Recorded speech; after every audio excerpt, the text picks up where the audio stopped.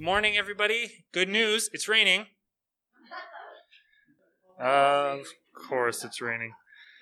Would you pray with me to start? I'm still trying to figure out this new routine, how to start things without having to go back to the drums. I'm still working on it.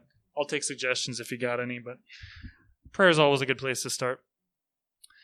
God, thank you for today. Thank you for our brothers and sisters that we get to worship with together. I thank you for all the good that you've done in our life this week and will do in the week ahead. We thank you also for the ways that you make yourself known in the hard things and the difficult times. You are a good God. You're faithful to us, and we praise you and thank you for your care for us. Amen. Dave is not here this morning, so thankfully Tegan has volunteered to lead us in music today. So would you stand? We'll pray again, and Tegan, you can come on up and get yourself ready.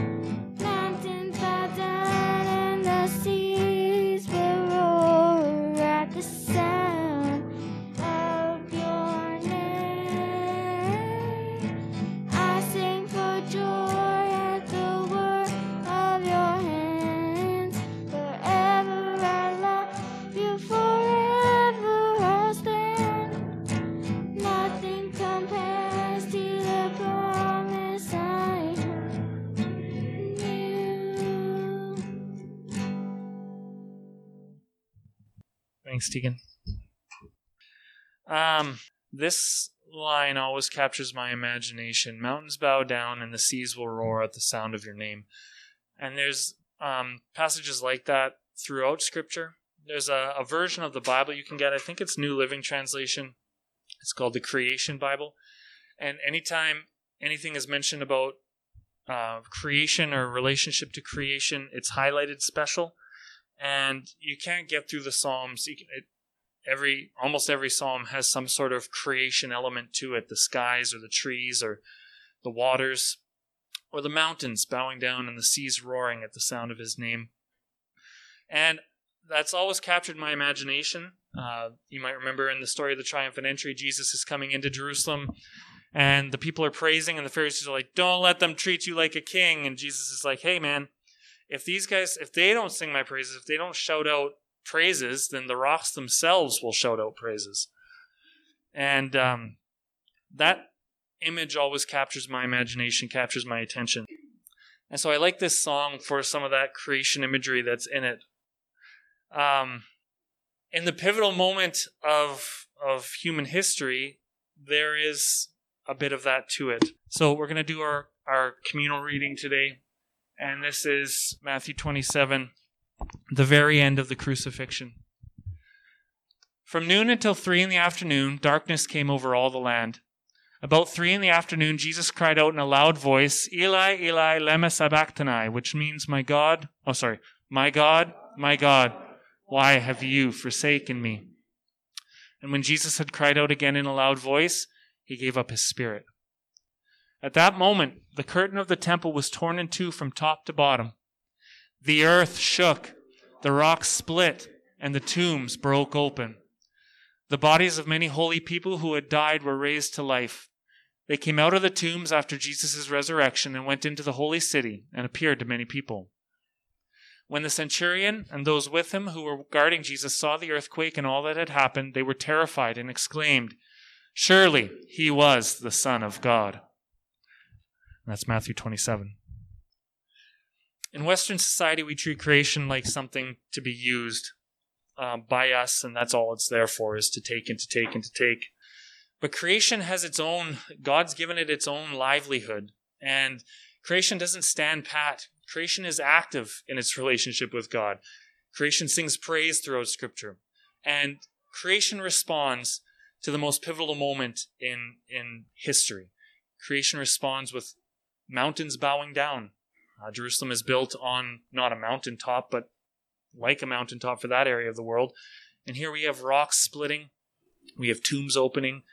We have creation bowing down, recognizing the moment. And as it bows down, what do we also have? Resurrection. We have life. We have new life.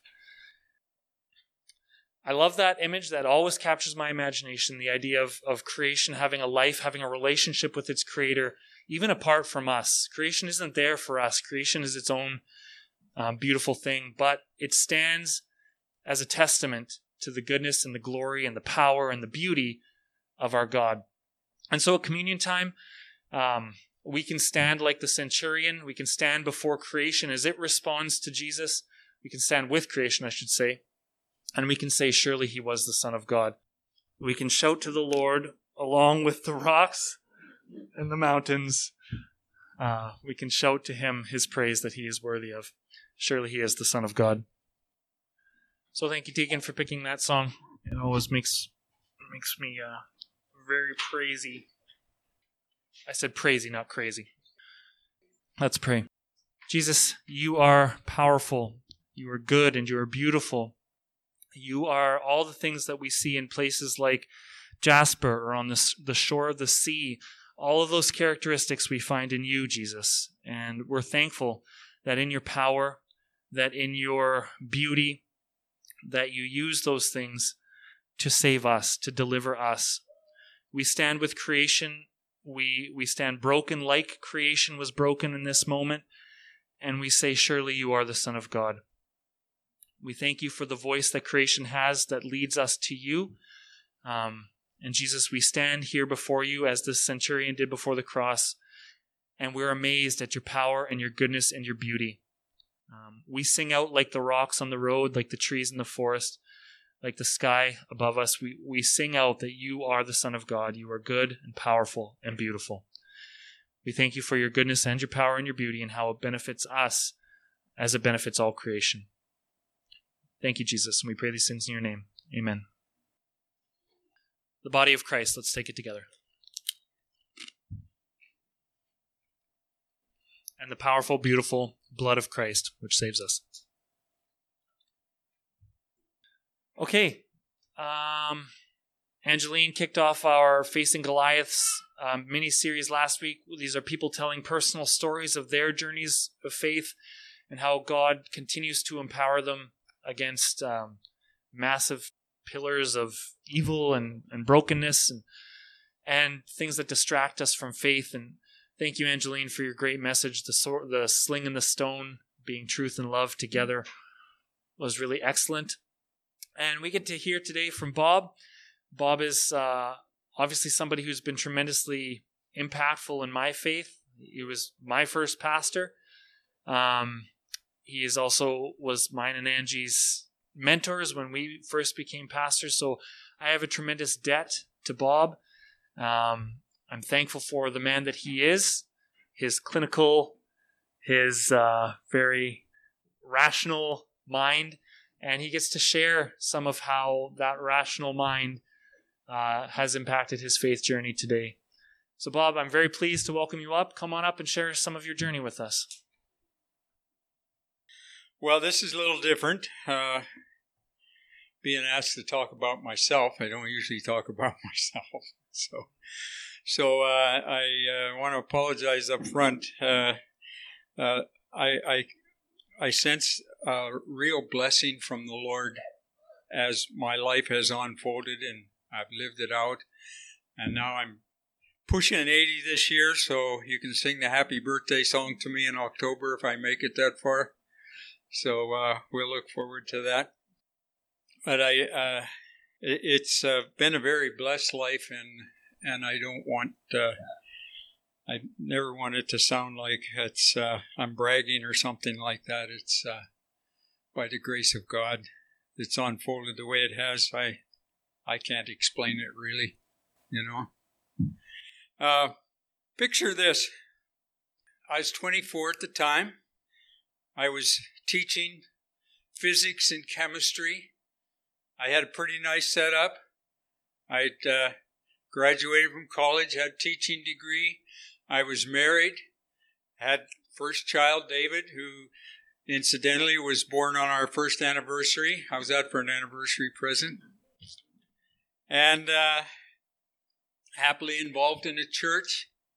And it seemed like God's hand had been on me for quite a while. I kind of have had a sense of wanting to live this life in a right way, in a productive way, in God's way. And I knew some of what this was about by having been raised in church, and I even, during those years, had made a commitment to read through the Bible, so I think I'd accomplished that by that time. So life was going along, and but I wasn't sleeping all that well, because a few years before, at a retreat that somehow I happened to be leading, that's another story. And there were a Bible college group came from Johnson Bible College near Knoxville, Tennessee. They came and they kind of carried the program along, and I was really challenged to do something with my life before the Lord. And talked it over with my mom, who was certainly the spiritual one of the family, not my dad. Talked over with my mom, and she said, "Well, why don't you finish your teaching course, and then we'll see if you want to go to Bible college then, or something like that." I kind of made a tentative commitment to maybe go, but life happens. So I finished the college, got a really good teaching job for a rookie. Teaching grade 11 and 12. In fact, I think when I went there the first time to apply for a job, the custodian kind of directed me where I could sign up as a student. And so I was involved in teaching, and it was very challenging, and I was learning a lot, and I was pretty well getting a handle on these very difficult courses that I was learning as much or more than the students were, of course. And that's what usually happens when you're a teacher. So I was involved in that. And then every year they sent a paper around to all the teachers asking them if they were coming back next year, if they wanted their contract renewed for the next year. So after prayerful deliberation, talking it over with Pat, I decided to check off the box, no, I wouldn't be coming back next year. Because this Goliath had been growing bigger and bigger, and by this time I guess he was a full 9 feet tall. And so this Goliath I had to come to terms with it. Creationism or evolution. And being in the science world, and having this mechanical brain that Chris talks about, I could very well understand the ideas behind evolution and carbon dating and all that physics and chemistry stuff that these scientists tend to use, and all these millions and billions of years that they talk about so freely. And this was very unsettling. This was unsettling to me, was unsettling to my faith, unsettling to my direction in life at this time. So I ticked off the box no. The decision had been made. to go to Bible college. This Bible college was like 600 miles away. This was even before the days of the interstate highways, so it was through towns and through mountains, and it was a slow-going 600 miles at that. So the decision was made. The principal came, and he had this piece of paper, and he said, "Bob, do you really mean this, that you're not coming back next year?" I said, "Yes, I really mean it. I won't be back next year." The decision had been made. I think in some ways I slept better, but probably in other ways I didn't, because this was a monumental decision to move away from this area that I had grown up in. Oh, I should preface that I should say a few words about Pat. Pat and I met in high school, and I don't know, even before we graduated from high school, we knew that marriage was the direction we were headed. And interestingly enough, Pat had a very troubled childhood. She even spent time in an orphanage at one point in her life, and she never did find out why that happened. But she had attended 13 different schools in her going to school time. I only ever went to one school the whole time, one building, from first grade to grade 12. And I stayed at home, and as I went to college, it was local, and got that degree that I mentioned. But Pat was a very special person. She did get a scholarship to go to nurses training. Otherwise, she probably would not have been able to go. She went to a 3-year nursing program, a resident program, where she lived at the nurse's residence, student residence, and got her 3-year training, and that became a registered nurse. And the policy was, as a student, that you could not marry. If you married and they found out you married, you were out. You could not marry and go to this school. So we waited and waited and waited. Finally, she finished her training. I still had another year to go, but that fall we did marry. I think it was probably 1961. We married, and we rented a house to start with for $65 a month.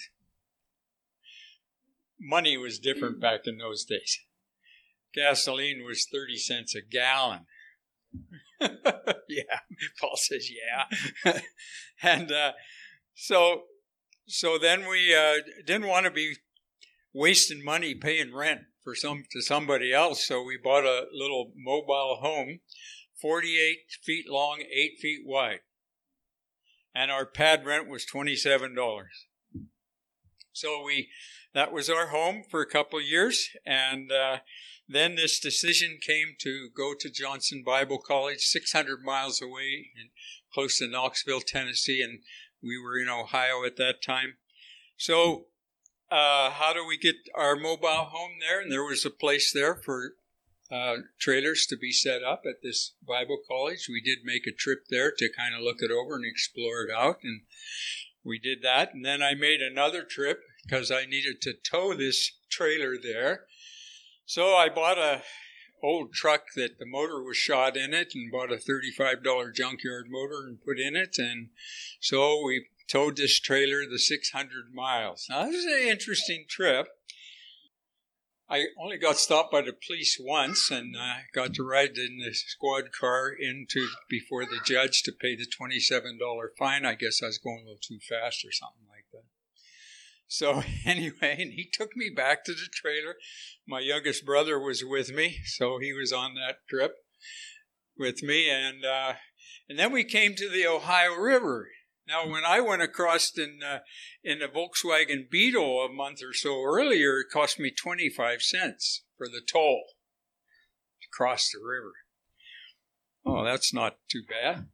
Well, when I got there with my whole rig, it cost $6.75, which that seemed pretty big in those days.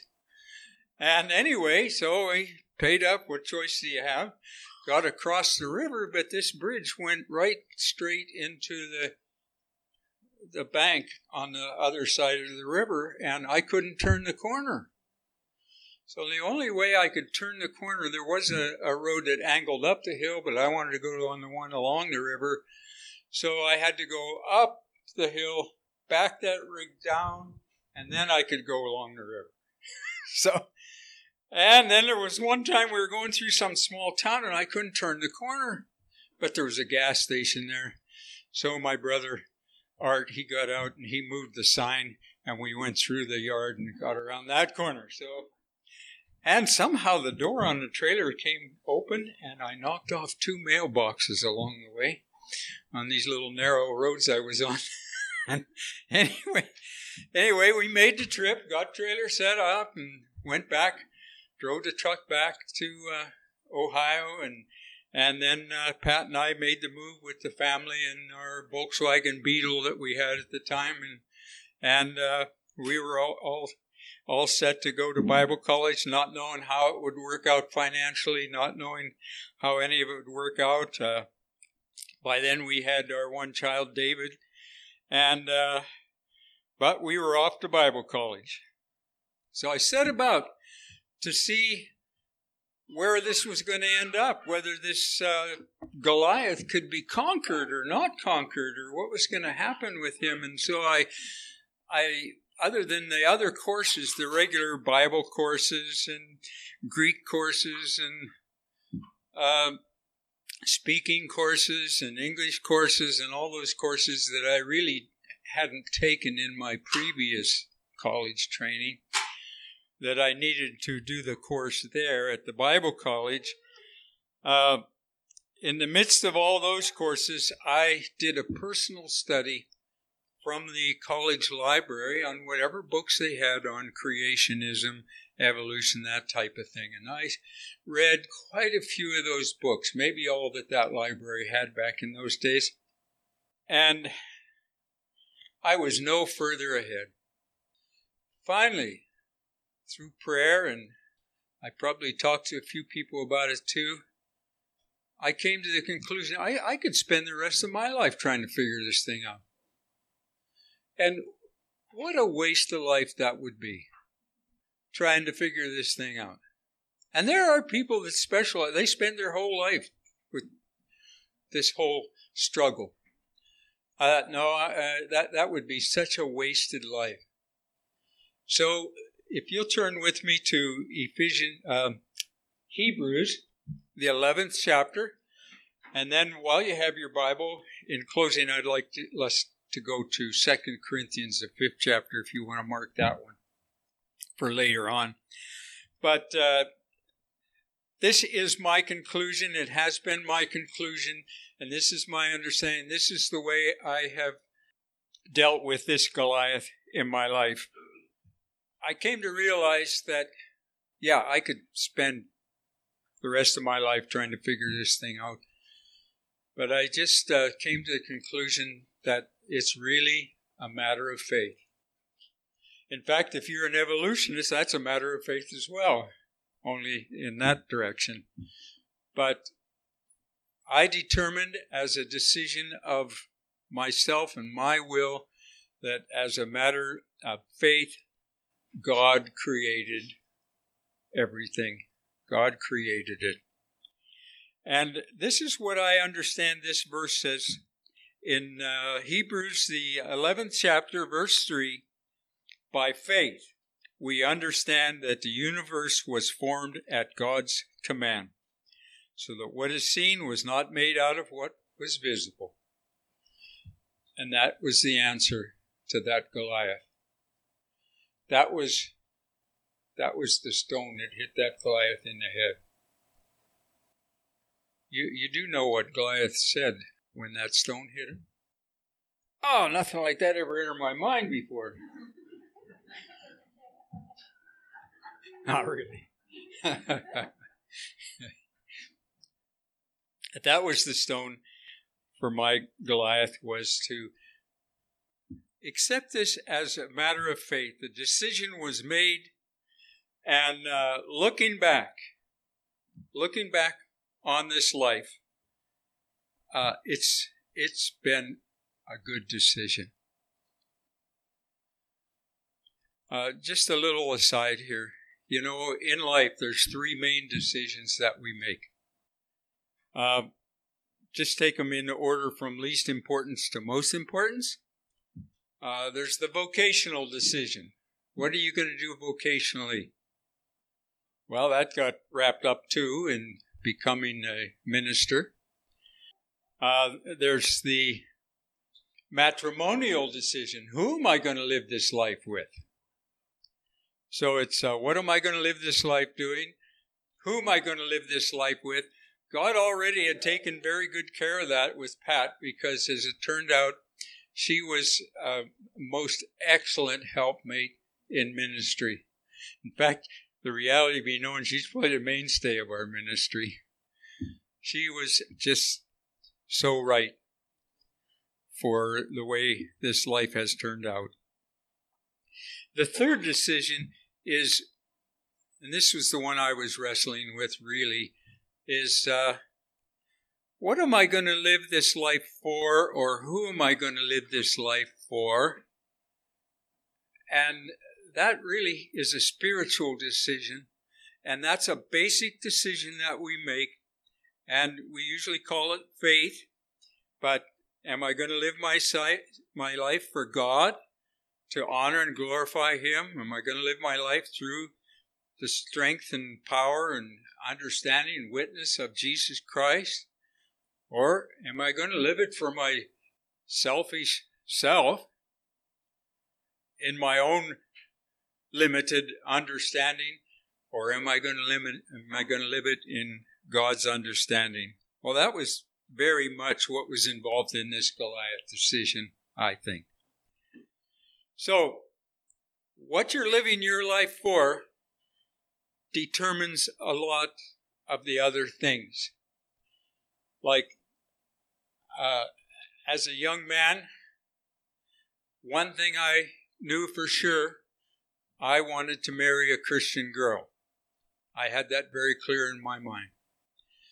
Pat fit that role rather well, better than I could ever imagine or hope, actually. Wonderful. A lot of you know what I'm talking about because you knew her. Vocational, not so important. I mean, you can do all kinds of things as long as they're honorable and worthwhile and good and make a contribution. And as being involved in tent-making ministries, I have had so many vocations. Sharon and I made a list one day. I think we got up to 30. So, more than that, okay. And, of course, another lesser decision is where you're going to live your life. Now, that's usually decided by the other three. In fact, it's interesting. One of the interesting statistics in ministry work is that 80% of ministers end up living within 50 miles of where their wife was raised. But there are exceptions. So where you're going to live your life is usually determined by what you do vocationally or what your direction in life is all about. And so that was determined. So, well, okay, so I told you a little bit about this move and these different courses that I was taking, speech and history and practical ministries and even music courses at the Bible College. And Bible College was a really good experience, and I could recommend that for anybody because you develop special friends, you develop relationships. It's ideally, it's almost like a little bit of heaven on earth in that environment. It's pretty neat, really. And that was a good 3 years. Pat took courses. Pat took piano courses, and we know what happened with that. Those of us that knew her. We used that time as a time of real growth and real settling into a definite direction in life. And so now we could kind of get on with life. So I'm just going to briefly give you a little rundown on the rest of the story, as Paul Harvey used to say when he was on the radio. So as a Bible college student in the summer of '66, Pat and I and David, we were asked to be part of a team that toured Western Canada. And there were two parts to this team. One was a drama part, and the other one was a follow-up so-called evangelistic team. And the drama team would go to certain areas, and then we'd come along afterwards, and we'd hold special meetings. And so we traveled all over Western Canada, all the way from Ontario to Vancouver Island. And it was a very interesting summer.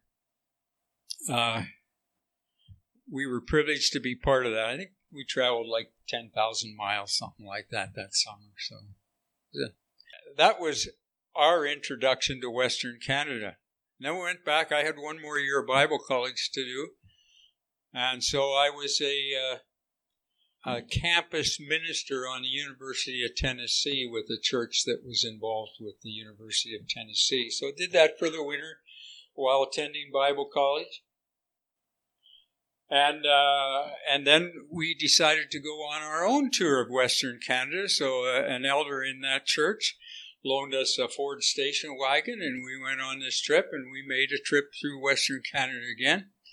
And part of that trip, we were asked to speak at a family camp in Grand Prairie.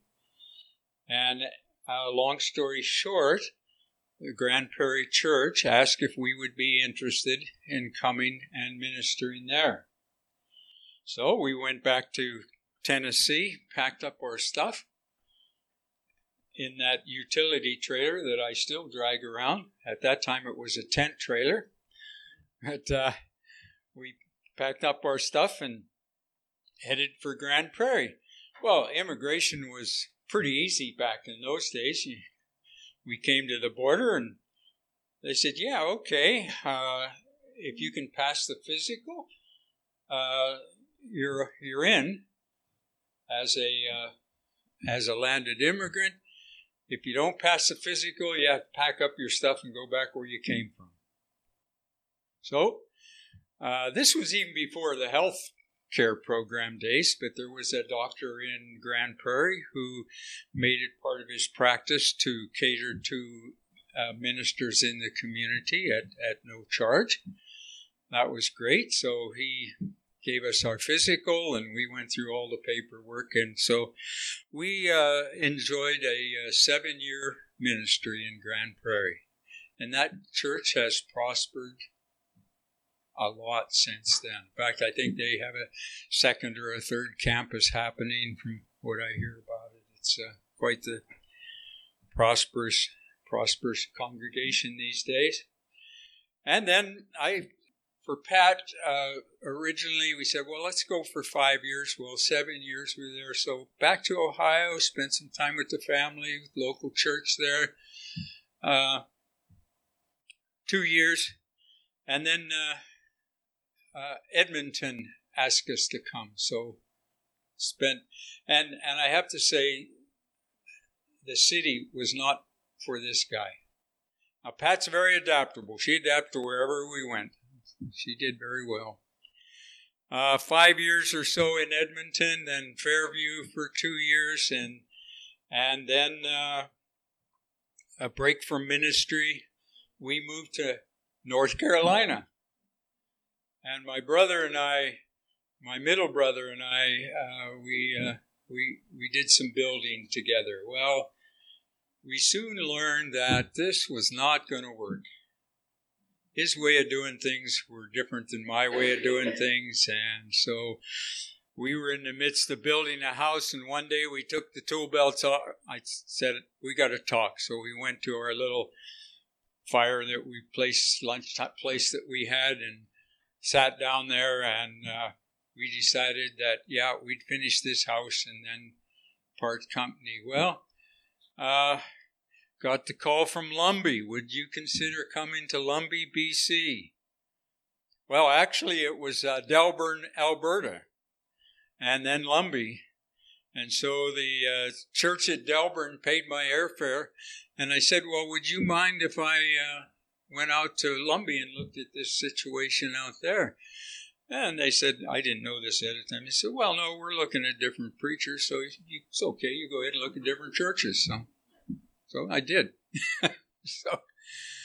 So anyway, we ended up at Lumby for 10 years, and then we came to Clyde for 10 years, and then we went back out there to the church camp as a retirement project for not full-time, but over the course of about 15 years that took place. So camps have been big in our ministries. Children's programs have been big, and ABC clubs, that type of thing, vacation Bible schools.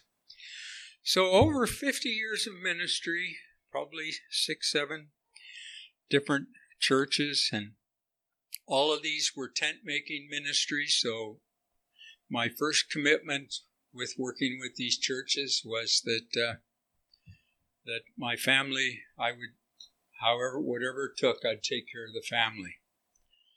So this is a famous quotation here, Bill. Your mom, you know what I'm leading up to. So that it comes down to crunch time, when we came to Clyde, and so okay, what's this guy going to get paid? His family. So we're discussing that. So it was determined at that time that the pay would be $200 a month. So I said, well, does that include the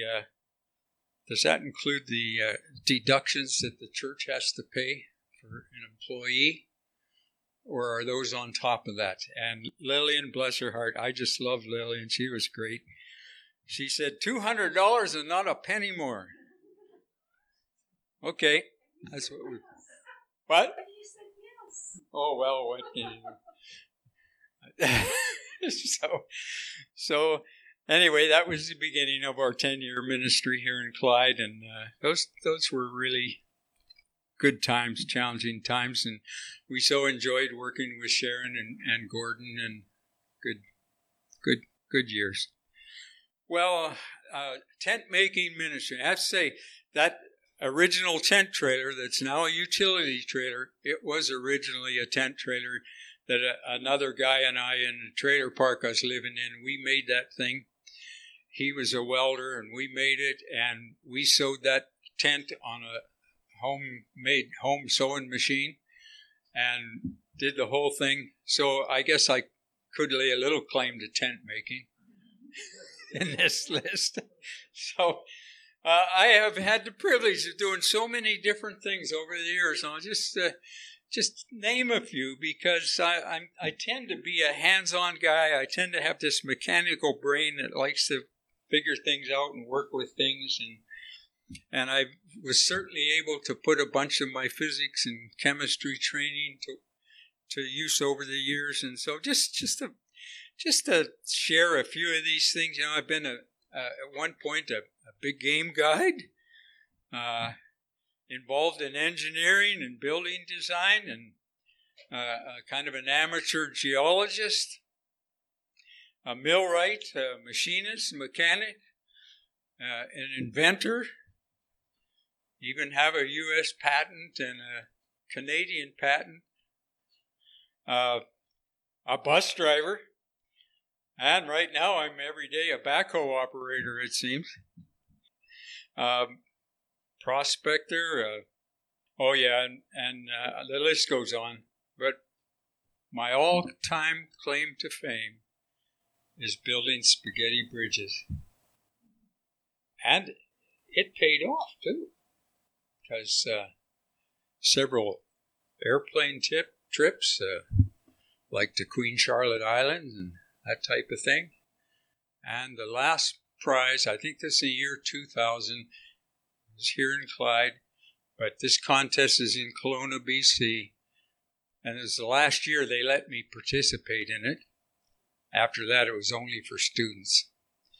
So I guess I wrecked it up some. But anyway, came away with World Championship Spaghetti Bridge Builder prize and trophy, and a prize of $1,000.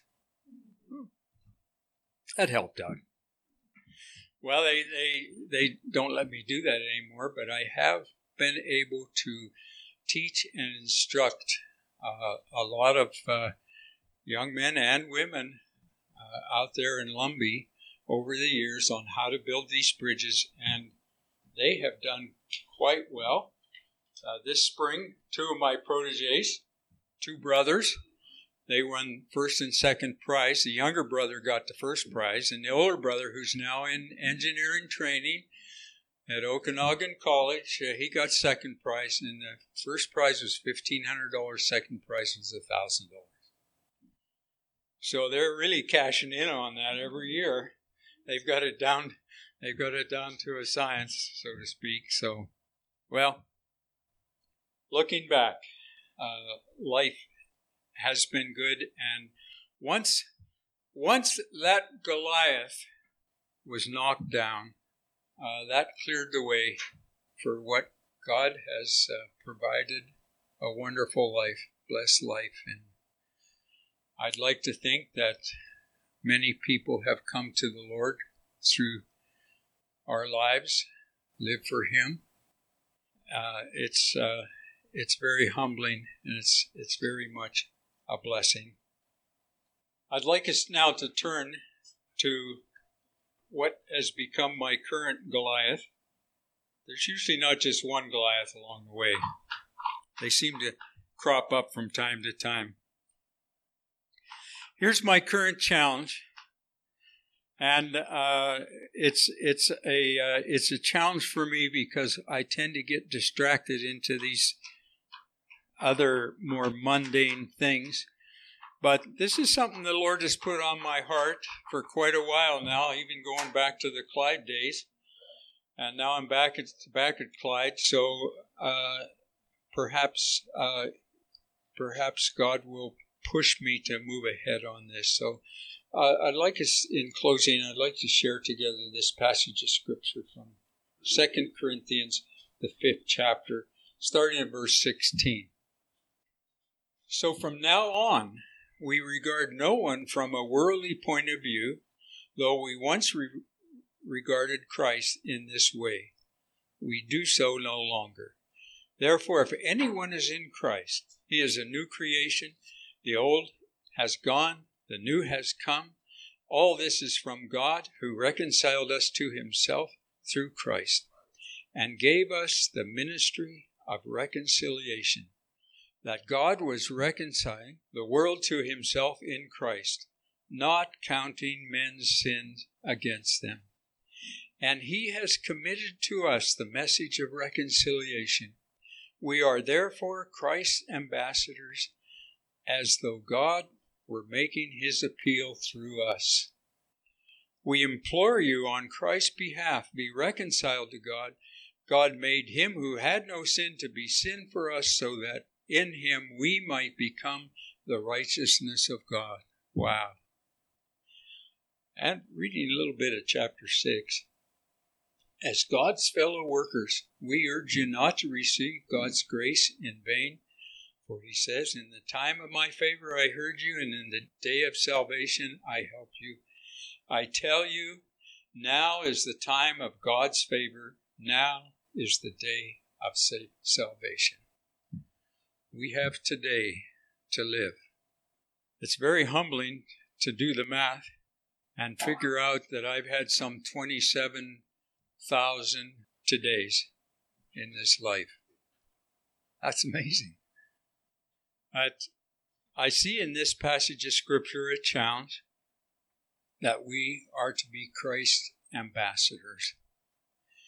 And I have in my mind, in my head anyway, and I'd like to think in the Lord's will, a way of trying to help us fellow Christians to be more effective ambassadors for Christ.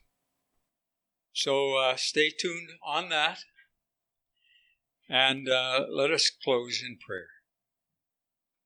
Lord God, I'm so thankful for this opportunity to be together in fellowship with those of like precious faith.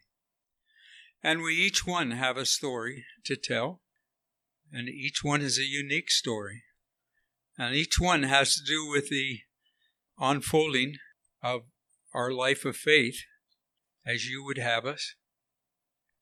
Each one of us has to do with some oftentimes very difficult decisions of the will to make, decisions of direction, decisions of relationship, decisions about how we're going to live this life in accordance with your will. And I just thank you, Lord, that I can say it's been good. It's been a good run. And I just thank you for that. And I pray your blessing upon each one here today, upon each life that is being lived out to your glory and your honor. In Jesus' name I pray. Amen.